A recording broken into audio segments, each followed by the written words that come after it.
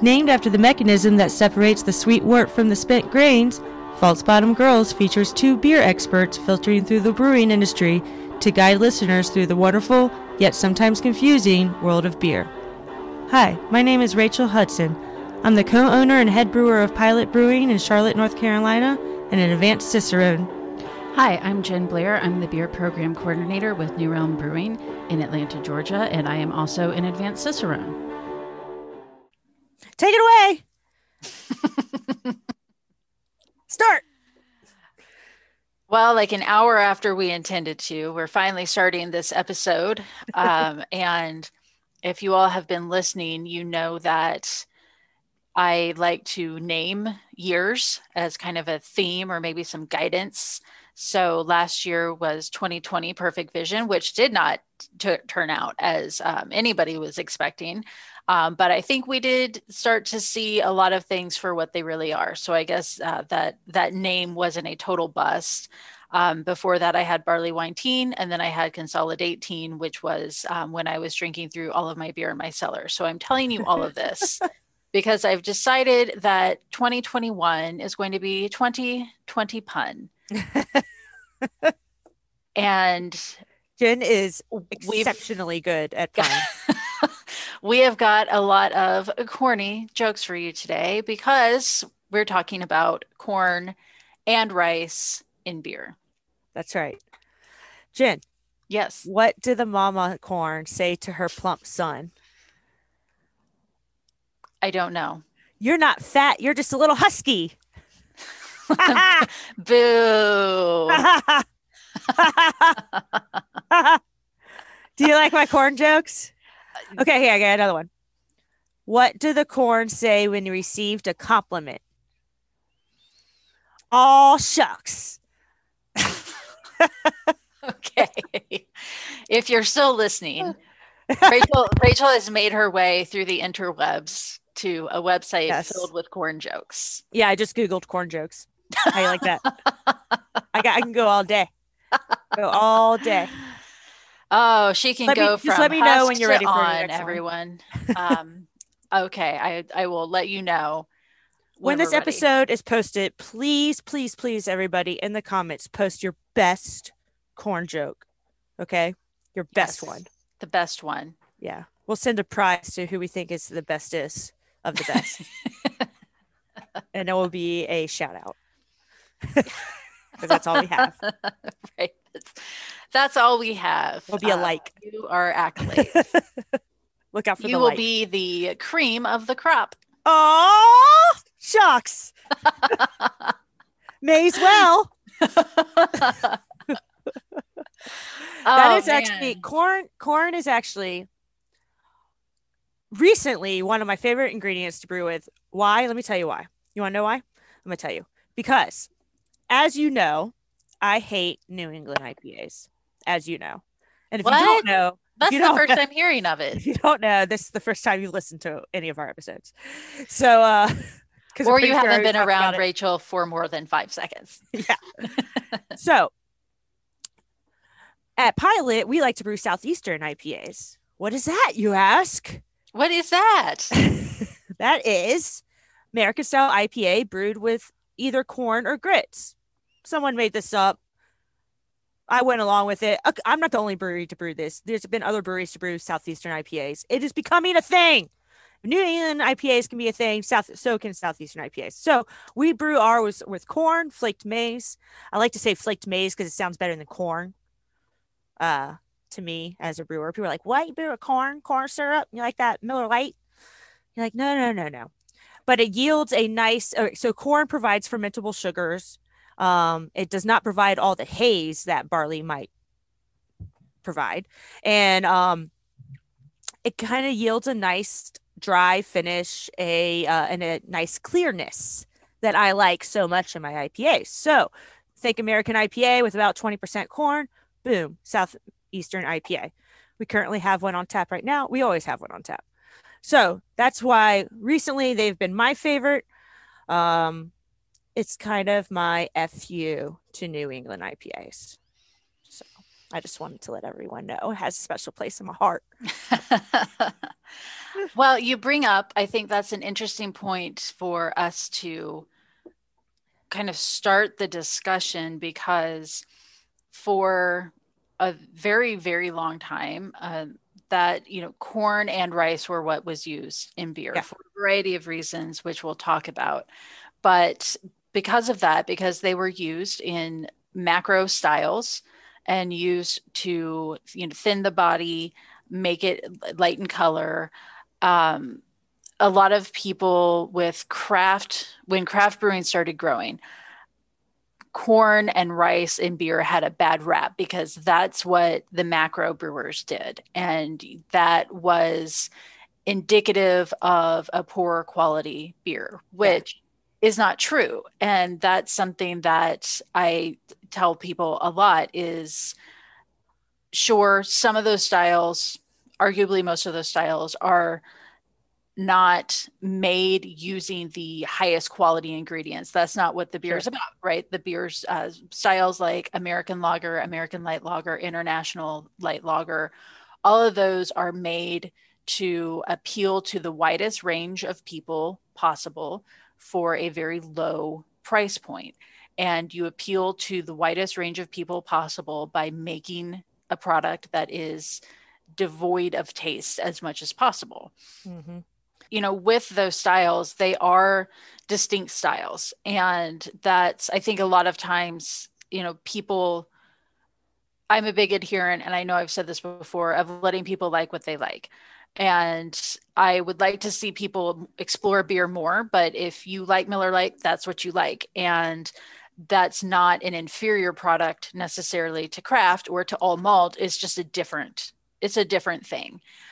So it's been fairly recent that craft brewers have started to embrace all the ways that you can use adjuncts like corn and rice in beer. And I think that's really interesting. And now it's almost kind of like a retro thing to do, or like you guys do with your Southeastern IPA, is how do you make a regional beer and like look around you, what grows in your region, and how can you incorporate that into beer?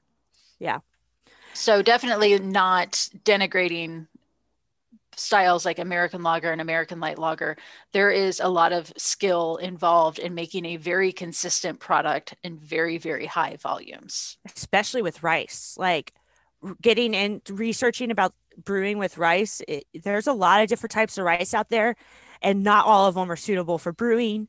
And you need to be like very picky about the type of rice, where like corn, at least to me, provided from the maltster, all the options of corn that they provide, I'm pretty much going to be fine with. Right. And generally with corn, it's yellow dent corn. Yeah. Which is what I say generally, that is what has been used for craft brewers. That's probably most of what you can still get. But some maltsters are using like Bloody Butcher and different varieties of corn now, but it's like craft corn. But yeah, so talking about corn, Rachel alluded to this.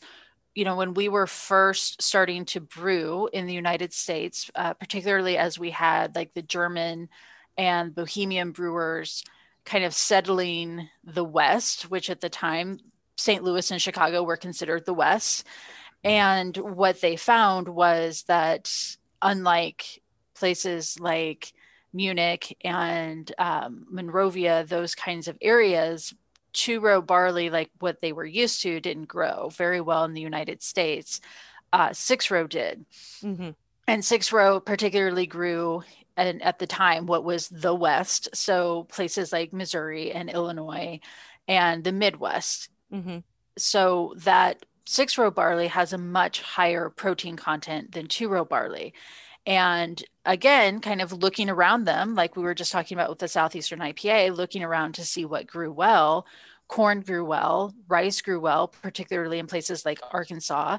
And they figured out that they could start using corn and rice to basically cut that protein content down in their beer. So it wouldn't be hazy.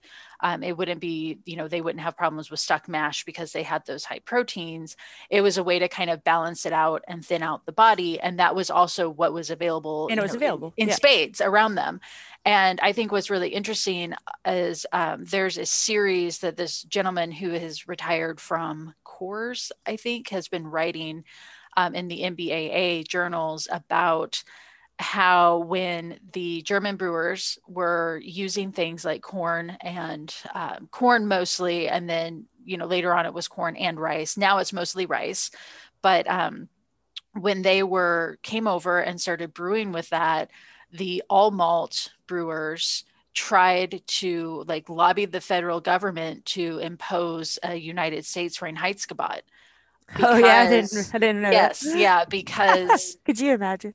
And it was the maltsters mostly, and some of the brewers, because they said, they're bastardizing, they're adulterating the beer. Which what was really happening was American palates liked things like Budweiser better, and so they were selling better, and that was kind of a backdoor way to restrict the success of places like Budweiser and Pabst, who were using corn and rice to make this adjunct lager. The solution was to try to impose an American Reinheitsgebot. And that lasted from the mid 1800s and almost up until World War I. And a lot of it was also, as it usually is, anti-German sentiment, because it was German brewers who were using these adjuncts. And so it was under the guise of our beers being adulterated, when it was really, we're losing money and also they're German. Yeah. So we almost had an American Reinheitsgebot that argued on the Senate floor, lobbied government for. God, I'm so glad that did not pass. Yeah. And, but yeah, I think that's an interesting thing that I just learned about in the past few months. So, and I think it's going to be part of a 9-volume book. Oh, cool. Yeah. So it seems like maybe that's like 8 volumes too many for American adjunct brewing, but that's just me. So anyway, we were, up until Prohibition, that was what a lot of people were using. It was pretty commonplace to use things like corn and rice. Mm-hmm. Right. And then after, Prohibition, of course, and if you're not from the United States and you haven't heard about Prohibition, it's also called the failed experiment. Yeah. And alcohol was constitutionally illegal in the United States for many years. From I think it was 12 years, maybe 1921 to 1933 or Sounds so. right, but I would have to double check. 20, but it was several years in the United States that alcohol was illegal. And what happened then was all of the small brewers throughout the United States obviously went out of business. Companies that could afford to pivot, we're all very familiar with the concept of companies having to pivot, were able to pivot to things like malt syrup and soda and ice cream, malted milkshakes. All of those things rose out of these brewing companies who had the means and the scales, the economy of scales, to start producing something else to keep them in business through the end of Prohibition. And then after Prohibition, of course, almost all of the small breweries were out of business, and it was just those big breweries then who could just start producing beer again, and then also buying and consolidating. And the other thing to come out of Prohibition that also allowed styles like American lager and American light lager, so styles that were brewed with corn and rice, is that during Prohibition, that's also kind of the rise of cocktails and the rise of mixed drinks. So when people could drink again, they didn't want beer. They wanted cocktails, or they wanted something like soda. Soda turned out to be a big competitor for beer.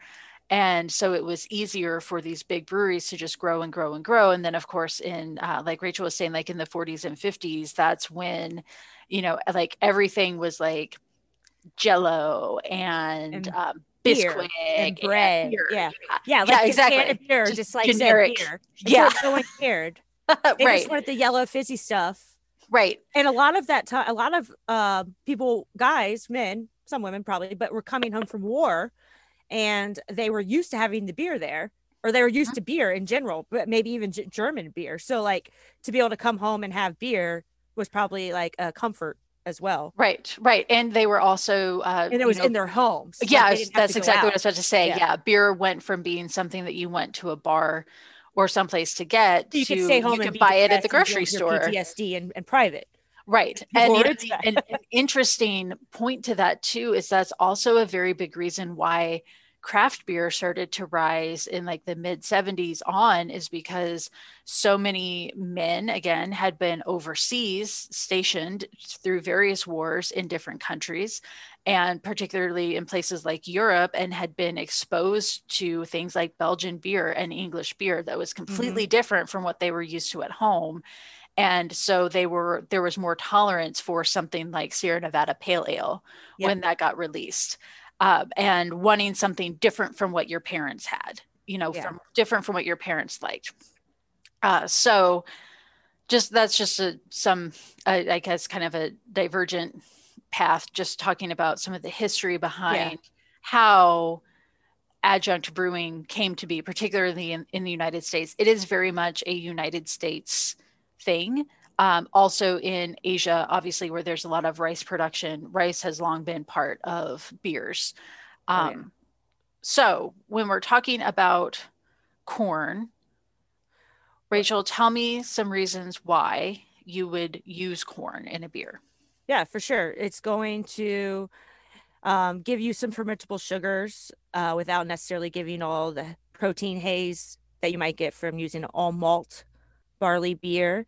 It's going to help improve foam and head retention.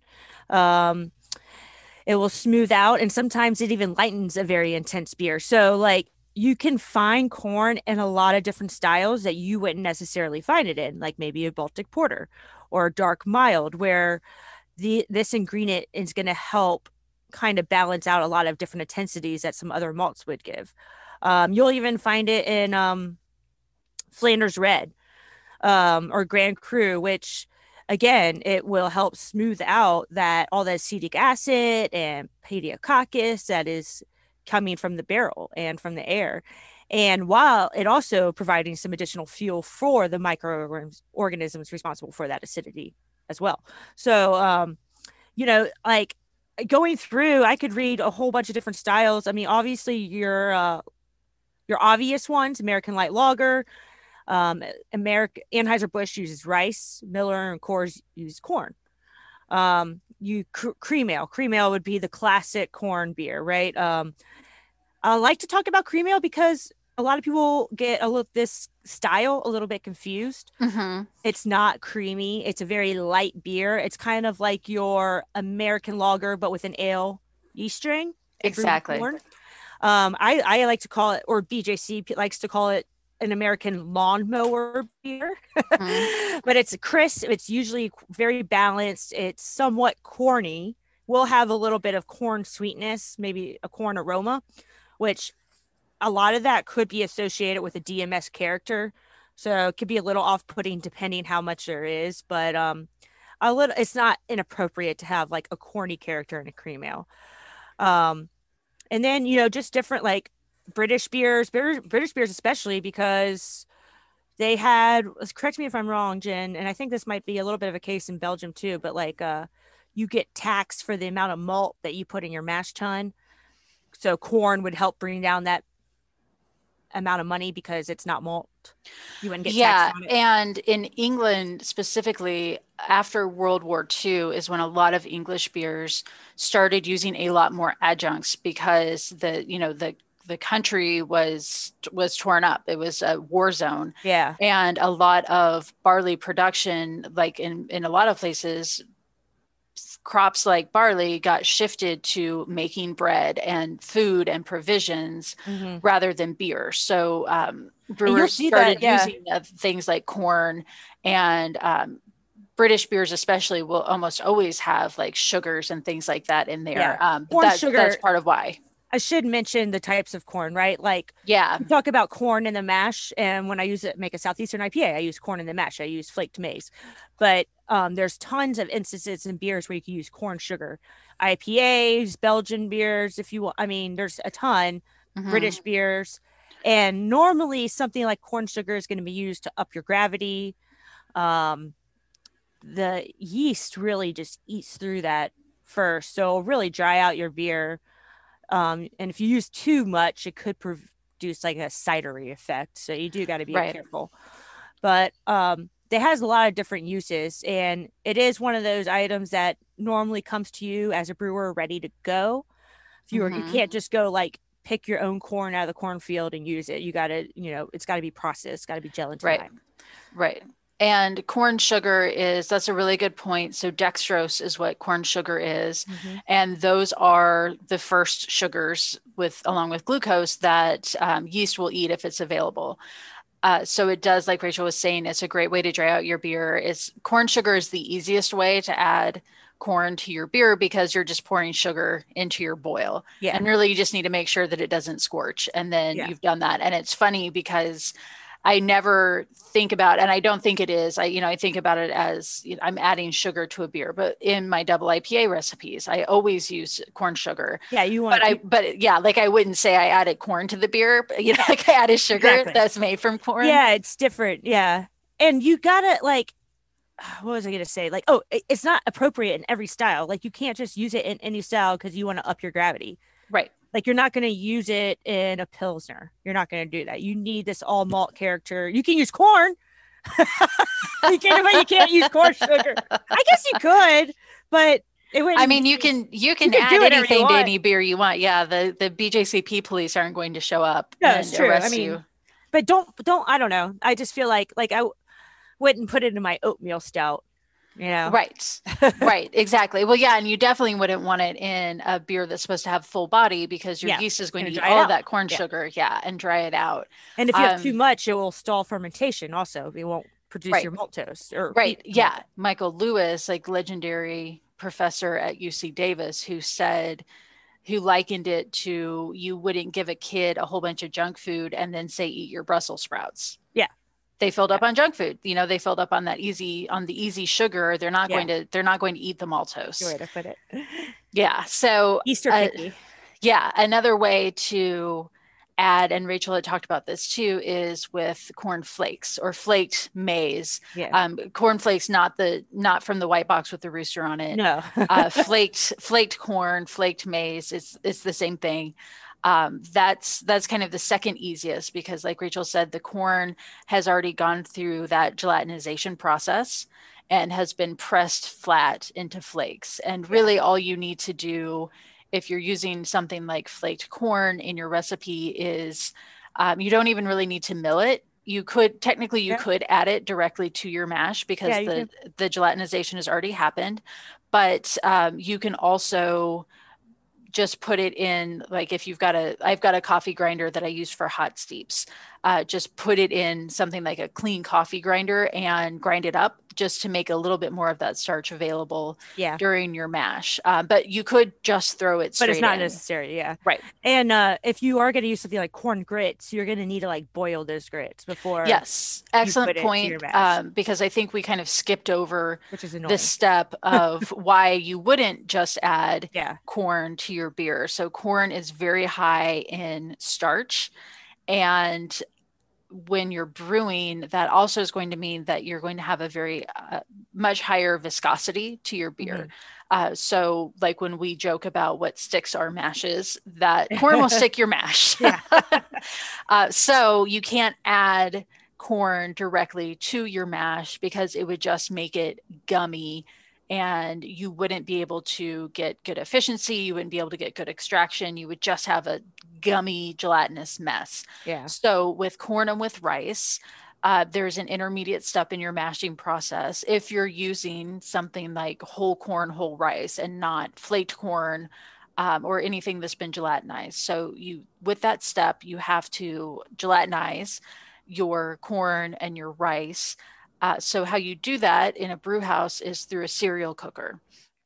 And a cereal cooker is kind of like a sidecar to a motorcycle, right? It's not the same size as your mash tun, but it's going to be kind of an intermediate step before putting that corn or rice into your mash is gelatinizing those starches and, kind of getting that, making it so that way when you're adding it to your mash, those starches are available for conversion.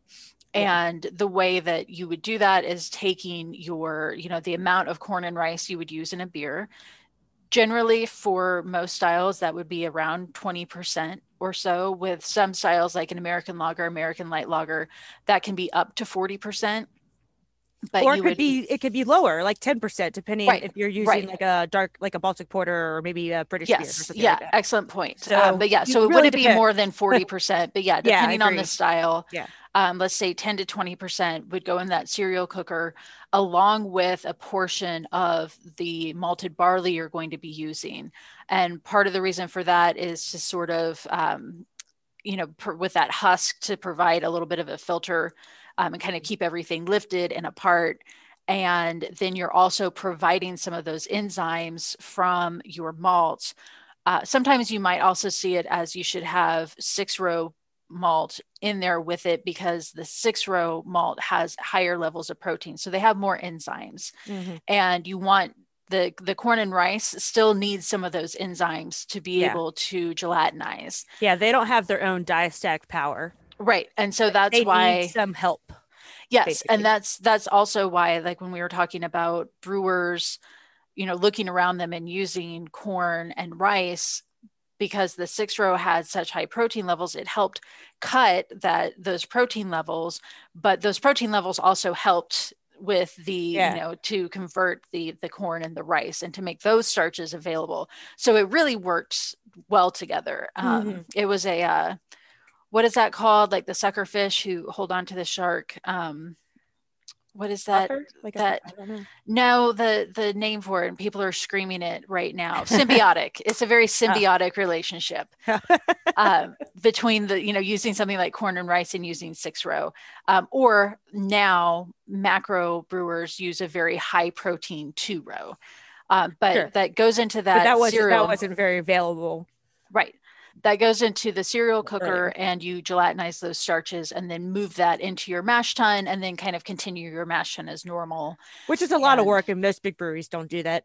They just get flakes or exactly stuff. Exactly. Yeah. So you can have the flakes or the torrefied. And with the torrefied, it is basically just kind of like a high heat where it puffs up. So think about something like Rice Krispies. That's a torrefied cereal. Also, that is torrefied rice. Yeah. What's that? Doesn't need to be milled. Right. Just to throw it out there. You don't need to mill flake stuff. You don't need to mill torrefied. You can. It won't hurt it. Like in theory, I guess if you made too much surface area, it could bring out a little stringency, but you're probably fine. Yeah, I wouldn't imagine you would get too much astringency just because there's not a husk on either rice or corn. So and because you're using dehusked rice. Yeah. You're probably right. Let's switch over to rice real quick. So that would be rice. Jesus Christ. You see what 2020 pun. She is good at puns. I just play it by ear. No, it's got her. Oh my God. How am I going to get through the rest of this day? So rice can be a little less flavorful than corn. It will still produce a dry, clean taste. Can lend a little bit more crackery biscuit flavors. Doesn't contain gluten. Mm-hmm. So you can make, if you have 100% rice beer, you can make it completely gluten-free, which is cool if that's what you want. It's also very hard to make a good 100% rice beer. Yeah, I mean, think about like you could make a bowl of white rice for dinner, and it's fine. It's rice flavored. It's rice, so it's not going to be terribly exciting, but you can do it. Mm-hmm. But so it has a like very neutral flavor and aroma. There's a ton of different types of rice you can get, but I'm just talking about a basic white rice, I guess. Right. Yeah. Southern long grain rice is what is preferred for brewing, but that's preferred for brewing if you're a macro brewer. So like you were saying, companies using like forbidden rice and things like that are definitely possible. So it was funny because I was reading this article about rice, and it's like all these different uses of rice and like this long article. And at the very end, the last sentence go, oh, and some home brewers I talked about said they use rice hulls to help filter the bed. I was like, it's just so funny because it's like the main use of rice is rice hulls. And it's just like this long article about all these other great information, but it's just like, oh, and some brewers say this. So I'm like, what are you talking? It's like, it's yeah, well, and that's kind of like using corn sugar. Like, yeah, I use rice hulls. I wouldn't say that I brewed with rice. Like, that's not, that's not what we mean when we say that. And so, like, rice hulls, real quick, rice hulls are basically the husk of rice, and what they do is provide a nice filter for your bed if you're using an adjunct or wheat or something with no husk. So a lot of wheat, a lot of flaked oats, a lot of flaked corn. We happen, because of our setup, we have that at Pilot, we have like a kind of a big brew in a bag setup, if you will, but it's 3 barrels. It's big tank, but it gets very compacted. Even if we have an all malt beer, we're using 80% of our water, so it's very different than your traditional brewing setup. So it gets very compacted in there. We have to use a big, like a 5 pounds of rice hulls for every single batch, no matter what. So I'm always using rice hulls, but typically you really only need to use them if you have an ingredient that you need it for. But so that is one of the use of rice, particularly the husk of rice, which is great because now we can get 2 uses out of rice. But there, let's see, my other notes about it, there's different types of rice, right? So you have like short grain and long grain, kind of specifically. And short grain tends to have the highest starch content and makes the stickiest rice, has a different gelatination. I can't say that word right now. Gelatinization. Gelatinous temp. Gelatinization temperature. A little bit lower than long grain rice. I think long grain rice, like you said, is the preferred. It doesn't stick as much. It's easier to brew with. There still seems to be some kind of different, if I can remember correctly, like there's a lot of different effects the rice will have on like enzyme production and the mash and fermentation, like affecting different lipid levels. And I'm sure there was just a lot of research of like, this rice can be better for this, and this has a lower oil content or a lower moisture content. What I determined that is rice is very hard to brew with correctly. Right. Yes. There's a lot of things to take into account. Maybe, I don't know, more so than corn, because like I was saying, like corn is just readily provided to me by the maltster. I don't really have to think about it that much. I have all the info. I don't know where I could get all that with rice, like it would have to be from the rice supplier, and they don't care about brewing. They just want to sell their rice. So, there's like a ton of different types of rice with like, I feel like I wrote down a bunch here, but like black rice and smoked rice and just different spiced rice. And you're just like, damn, how do you make this decision? Right. So with rice, like I mentioned, the Southern long grain is what is most popular for brewing. But again, that's popular for adjunct brewing. Yeah. And I know we've talked about this before on one of our episodes, where that's kind of one of those things that hadn't really occurred to me, Rachel, until you said, this other brewery was using forbidden rice. That like, there's a lot of brewing science and brewing technique out there that is generally accepted because it came from places like Anheuser-Busch, places like Coors, and up until very recently, nobody has worried about rice. What kind of rice would you use? Because for 70 years, there was one kind of rice. I mean, Anheuser-Busch is the biggest buyer of rice in the United States. Yeah. And that's, it's a huge industry, specifically in states like Arkansas is the top rice producer in the country.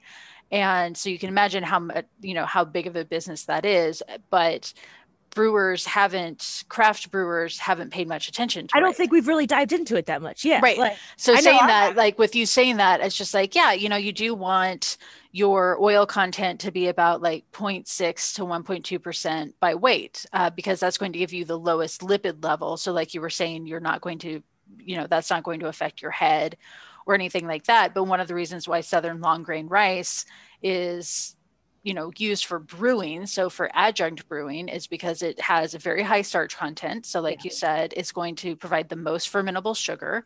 It also has the most neutral flavor. Yeah. And again, going back to how adjunct styles grew in popularity, was making it as flavor neutral as you could. It was just thirst quenching.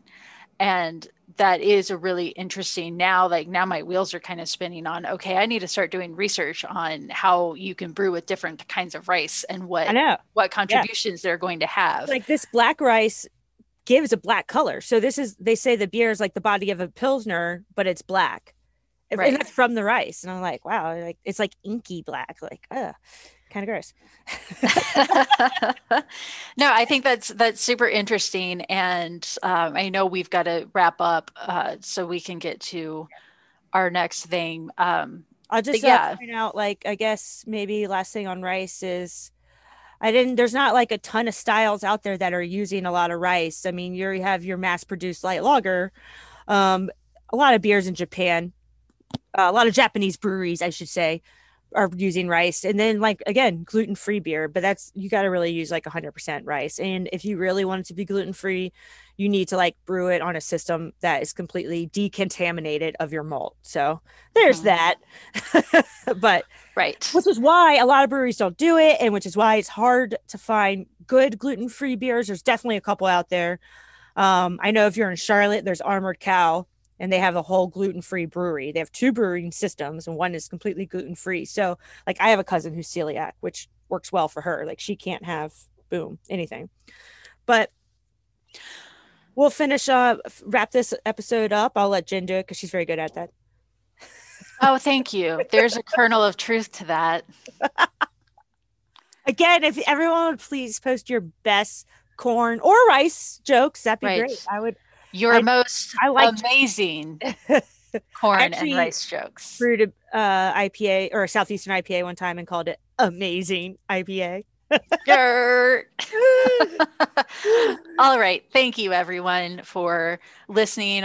If you are still listening, if you didn't take your earbuds out in disgust in the first few minutes, we understand. If you made it all the way through, we congratulate you. Oh my God. Oh my God. She's too good. She doesn't even have to Google this stuff. Score. Write a book. A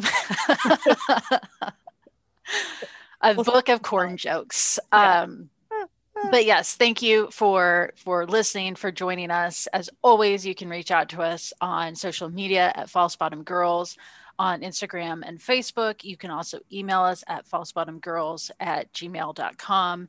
We always appreciate you guys. We have some really cool and exciting stuff that we're going to be doing this year, just to, try to get a little bit more involved with our fan base and show our appreciation for all of you, because we really do it. We say this every time, and I don't think we'll ever get sick of saying it or seeing it, that it means so much when we hear from you guys. So thank you, everyone, for listening, and we will see you next time. Bye. Corn joke. I was hoping you have something. This has been False Bottom Girls, and we make the brewing world go round.